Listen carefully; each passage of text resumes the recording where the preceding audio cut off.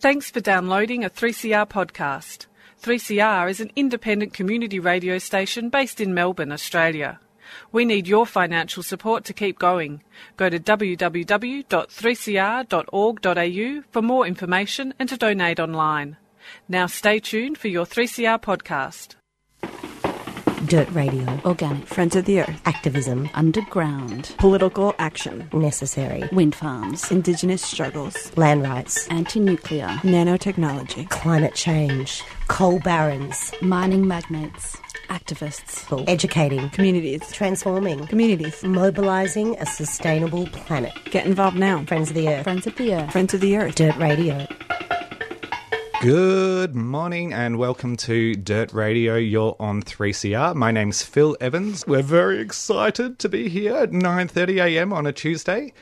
It has been a pretty exciting time for Dirt Radio, moving around. And today we've got a very exciting guest in the studio with us, and we're going to be talking about community organising. We've got Tria Manley from the Wilderness Society. Welcome, Tria. Good morning, Phil. So, Tria, tell us, how did you get involved in activism? Well, I'd always kind of dabbled in protests back in New Zealand. You know, did some marches with Greenpeace and went and did some rallies and such like. But it wasn't until I moved to Australia in 2012 that I really had the world of activism opened up to me, mostly through the Wilderness Society. And funnily enough, starting as a face-to-face fundraiser with them, I sort of fell into this job as one of those people on the street corners talking to people and encouraging them to give money to a really good cause. Oh, we all know them. Yep. Great effort from those people. But it was kind of getting involved in the forest campaign and realising that we could do more than just sit there and sign petitions, and that the power of people to make change is actually something really significant. And it was a combination of the forest campaigns, getting out there, actually seeing what's going on and the devastation, and also being involved in a campaign to help protect James Price Point in the Kimberley, and then a massive collaborative community effort that won that and kicked out these huge oil and gas companies and really proved to me that people power works, and that was really the catalyst for me. Absolutely, and definitely at Friends of the Earth we share that feeling that people power does work. And it's been really interesting watching a kind of revolution go on around the entire environmental movement and embracing this concept, which really I can remember some of the early conversations with the Sierra Club when they came across and the movement came together and met with those folks. And we started talking about this concept called community organising, which has been around in traditions around in Australian organising, but was kind of new to the environmental movement. But for many people, it's a bit of just one of those industry buzzwords. So what is community organising? It's a good question. And I think if you ask an organiser, you'll probably get a different answer every time. But for me, community organising is about showing people that they have the ability to get up and do something themselves and delivering them the skills to do that and the support to do that. And it's about sustained growth and sustained power building rather than this sort of flash in a pan mobilisation actions that might, tackle an issue at a time, but then it dies back down. This is about actually delivering this power to people and making that a long-term development so that they can continue to do that, even if, myself as a community organiser doesn't stay there for the whole time. Absolutely, and then that's one of the kind of real key elements of community organising for me, is that idea that it's not about the campaigners or top-down models that is holding it together. What is really holding it together is the values and the desire to really meet those objectives together as a community. Totally. We're not really a top-down sort of organisation at the Wilderness Society, not that most other organisations are either, but it's very much for us about kind of almost decentralising, setting up this, we call it a DAISY model, you can call it, many other things, but it's about local groups that are empowered to do their own thing, and then they go off and they do that autonomously, which is quite exciting. And I don't know, maybe in 10, 20 years' time we won't exist as an organisation as we did before. We can't really tell, but it's quite, exciting. Absolutely. The Wilderness Society is kind of being one of those organisations that's really embraced community organising. Can you kind of outline some of the kind of organisational changes that have happened through this revolution? Yeah, definitely. We realised a few years ago that we needed to build power because the jobs, I think we all know this in the movement, the job's too big for 1 or 10 or 20 or 100 of us. So we invested a lot of time and effort and energy into this community organising program called Movement for Life, which starts with a 2-day introduction into the fundamentals of community organising, then goes into a 5-day advanced training that people can apply for, and then a train the trainer training. How many times can I say training? But the point being that people will go through the entire program and then they can start delivering the program themselves in, a year's time or 10 years' time. And we significantly invested in that. We've got this vision to grow the movement by 100,000 active supporters by 2020, and that's how we're doing it. We have someone who worked in the Obama campaign in 2008, so the program is kind of designed on that sort of that methodology, and it seems to be working. We're about a year and a half in now, and we've had nearly 500 people go through the 2-day training, and we're just starting to see people who've gone through the 5-day and the trainer. So coming out the other side, I co-train with them now. Yeah. And I wonder about that on twofolds. I just wanted to pick up on how is this different to social movement building, which people may be more familiar with in the environmental movement. Is this more about really honing in on specific communities and growing it from there? Yeah, we do have, at the moment, organising areas that we focus on based on people who are not so active in the movement, but who, through statistical analysis, should be or seem to have those interests and the shared values that we do. So we focus on those particular areas.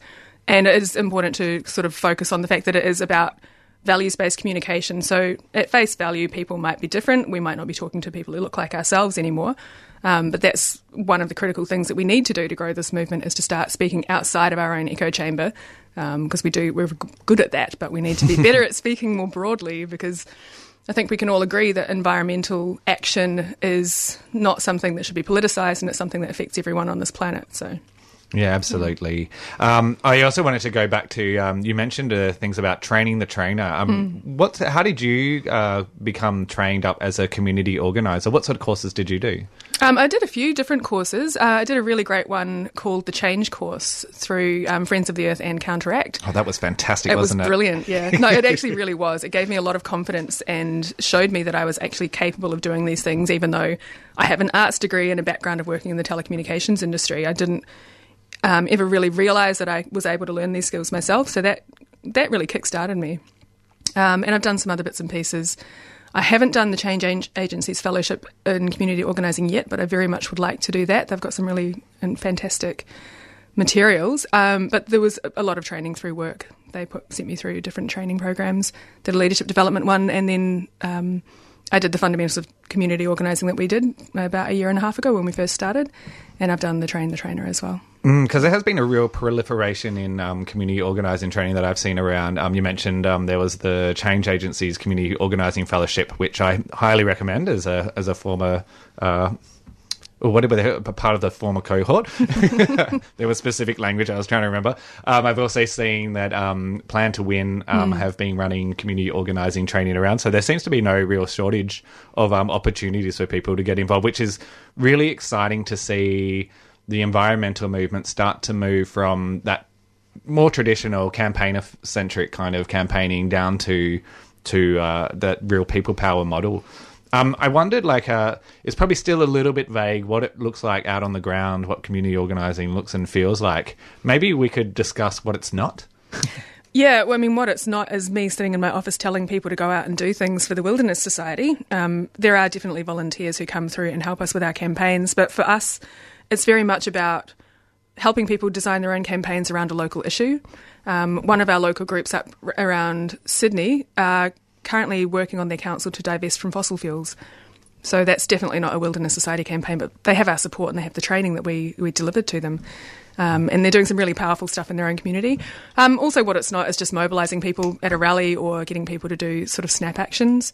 Like mentioned before, but it's about sustained growth for us and about building that power and keeping it there no matter what's happening in the campaign space. Yeah, and many will be familiar with the theorist and practitioner, Saul Alinsky, who wrote prolifically about community organising and uses the example of when a community comes together to find that issue that you can win together, like the stop sign issue before moving on to those bigger and more huge issues. In Australia, we've seen quite a bit of community organising going on through the Lock the Gate model. I wonder, was that a source of inspiration for the Wilderness Society? I would say so, and it was definitely a source of inspiration for me. Seeing communities come together, especially regional communities and people who weren't traditionally allies, working together was incredibly powerful. And then to see the win with Victoria declared gas field free was just phenomenal.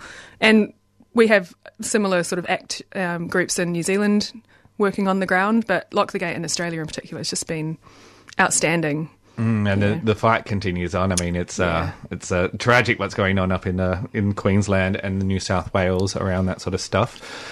When we come back from a little quick break, it'll be great to go through a little bit more about the nuts and bolts of what community organising looks like on the ground. But for now, let's hear a few community service announcements. We're talking about ecological thinning and subsidised logging, but we basically mean the same things, don't we, here? Wherever there are chemical corporations around the world, they're constantly trying to chip away at regulations. Earth Matters, bringing you environmental and social justice stories, from developments in government and industry to the campaigns and communities that are standing up to them. Earth Matters plays at 11am Sunday and 6:30am Wednesday. Turn your dial to 855am or listen online at 3cr.org.au. While the headlines have subsided, the nuclear power plant is still not under control, with the spent fuel rods removed from only 1 out of 4 reactors. Law needs to change so that our rights can be recognised, so that decisions in relation to the use and exploitation of our lands is ours.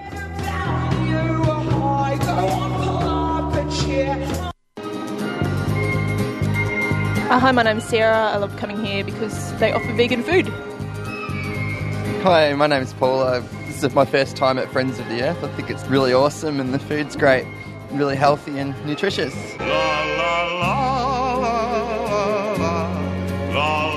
Friends of the Earth Food Co-op, 312 Smith Street, Collingwood. A tuneful experience. A 3CR supporter. And I know I'll be having lunch there today. And perhaps my guest, Tria Manley from the Wilderness Society, will be joining me for lunch. Probably not, though. I'd love to. Excellent. So we're talking to Tria Manley. She's a community organiser and one of the trainers with the Movements for Life campaign. What do I call it? Well, it is a campaign, actually. Yeah, a campaign out of the Wilderness Society, our good friends over there. We were just talking about community organising, what it is, what it isn't, what are some of the kind of the background kind of understandings about what makes it up. But I really wanted to drill into detail a little bit and kind of give people a sense of what are some of the skills that community organisers possess and what are some of those like really fundamental ones.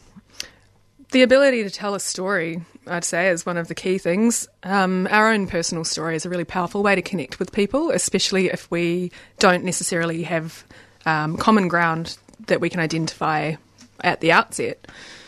And not just being able to tell a compelling story, but being able to relate that to the person you're speaking with, and at the same time as relating to that, being able to listen to what they care about, and that's how you tap into what their values might be.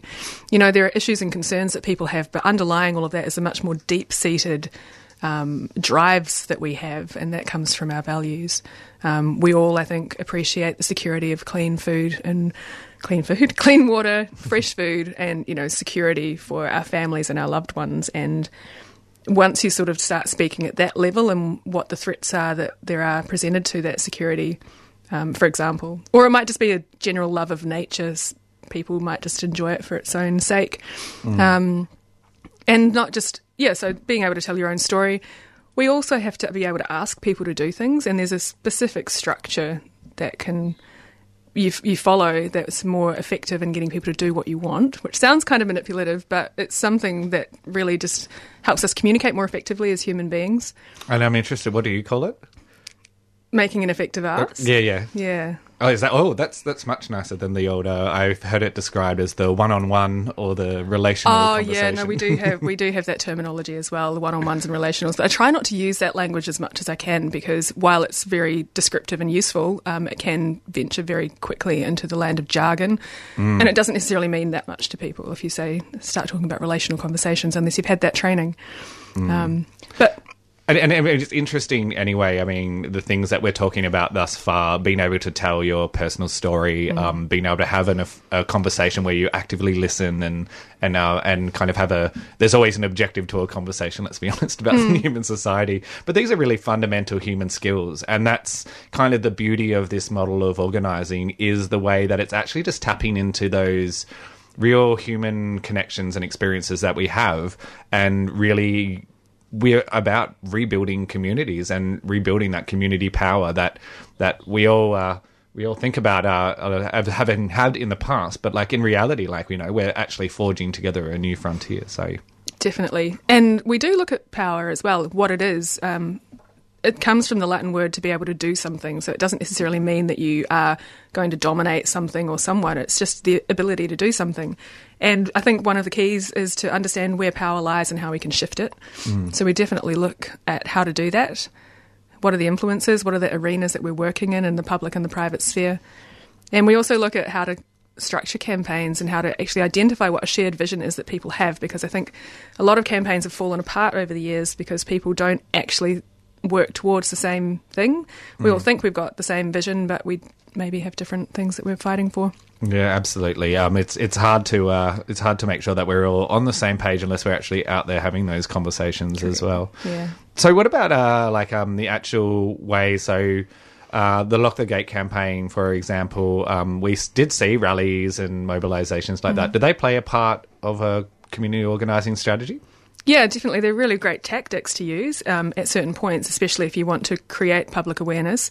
But you also want to look at things like having those conversations by door knocking or getting out there and speaking to people, getting on the phone and talking to people, lobbying politicians at key times. And yeah, I think that's extremely important. So rallies do play a part, but they can't be the only thing that you would use, I don't think. Yeah. Well, and it's so many different campaigns we've seen where there are so many rallies out on the street, especially when you live in Melbourne. It feels like every weekend you could spend both days at a rally of some sort. It's great to be able to get out and actually go down to where you're having conversations one-on-one with people, which are really the most effective. Always used to think about a kind of hierarchy of the way we talk to people. On the radio at the moment, you can hear my voice, and so that's great. But if you could actually see my eyes in a conversation, we're going to get so much more of a human connection and be able to really get a lot more done if we actually sit face to face in a room. Absolutely. And that's one of the things I did love the most about the Lock the Gate campaigning was going out to regional communities. I think there's definitely historically been this perception that people in the city have this idea and they'll talk to people in regional areas without really having a clue about what their day-to-day life is. So taking the time to go down and actually listen to what their concerns are that's just absolutely vital. Absolutely. And the process of surveying through that the community through the coal and gas free Victorian communities campaign and wider across Australia, there was a lot of probes or kind of experiments put out to see how it would work outside of that direct face-to-face model, and it just really showed that the power of really making that time and going out and having that conversation really is 1,000 times more better than just sending out a flyer or an email on the internet. Inviting someone to something on Facebook. We used to have a sign up in the office: direct action more effective than a Facebook status. And I think in this case, it's a good conversation more effective than than a Snapchat or an Instagram post. So. Absolutely. And one of the things we incorporate into our community organising program, we call them house parties, but you can call it a gathering of any kind, really. Inviting people together to have those meaningful conversations and asking them to take action together. And that's a model that is designed to recruit and build power, but also to get people more involved. And also, to be honest with you, based on my own experience of speaking to people in regional areas, showing people that they're not alone.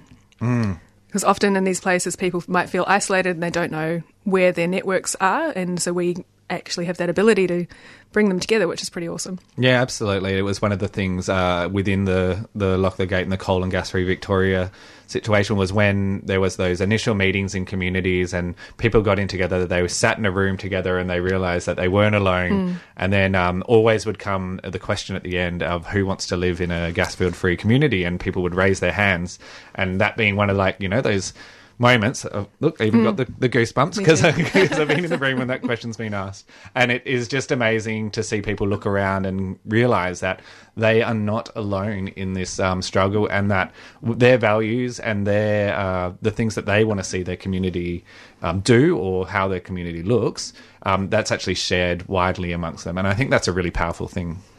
Absolutely, and I really got the sense of that when I watched The Bentley Effect recently, and just seeing those huge community meetings with hundreds of people there and their elected representatives standing up to them and telling them what they believed, and it was just so clear that the community was wildly opposed to coal seam gas up there. Yeah, absolutely.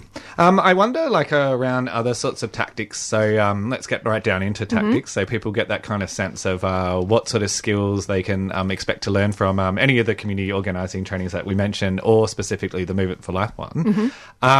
What sort of tactics are most likely to be the ones that people kind of get the skills of?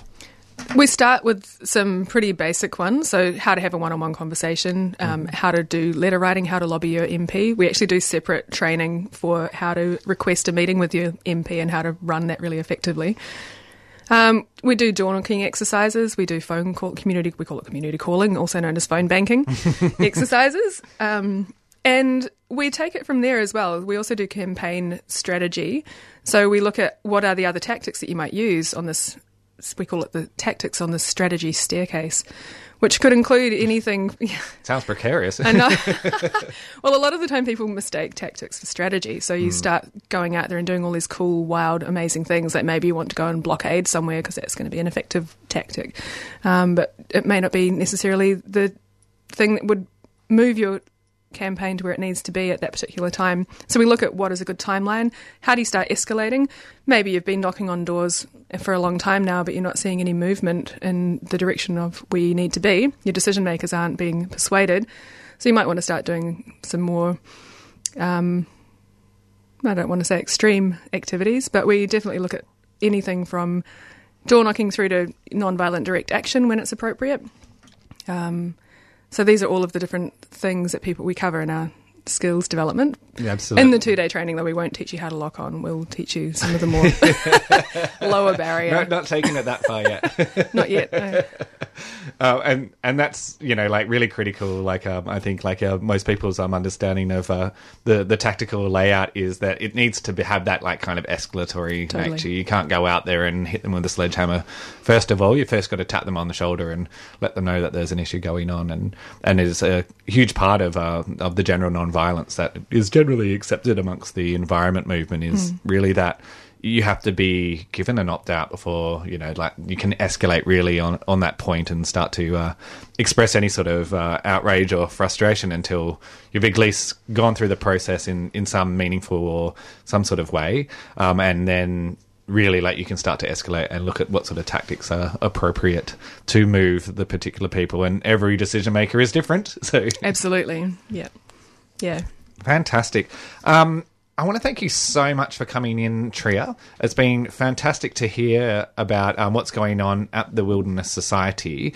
But first I wanted to, if people are interested in getting involved in Movements for Life, which, as I understand it, is a free training. It is free. That's right. My favourite price. I know. Fantastic. How would they go about getting involved, Tria? Going to wilderness.org.au and then click on Build a Movement.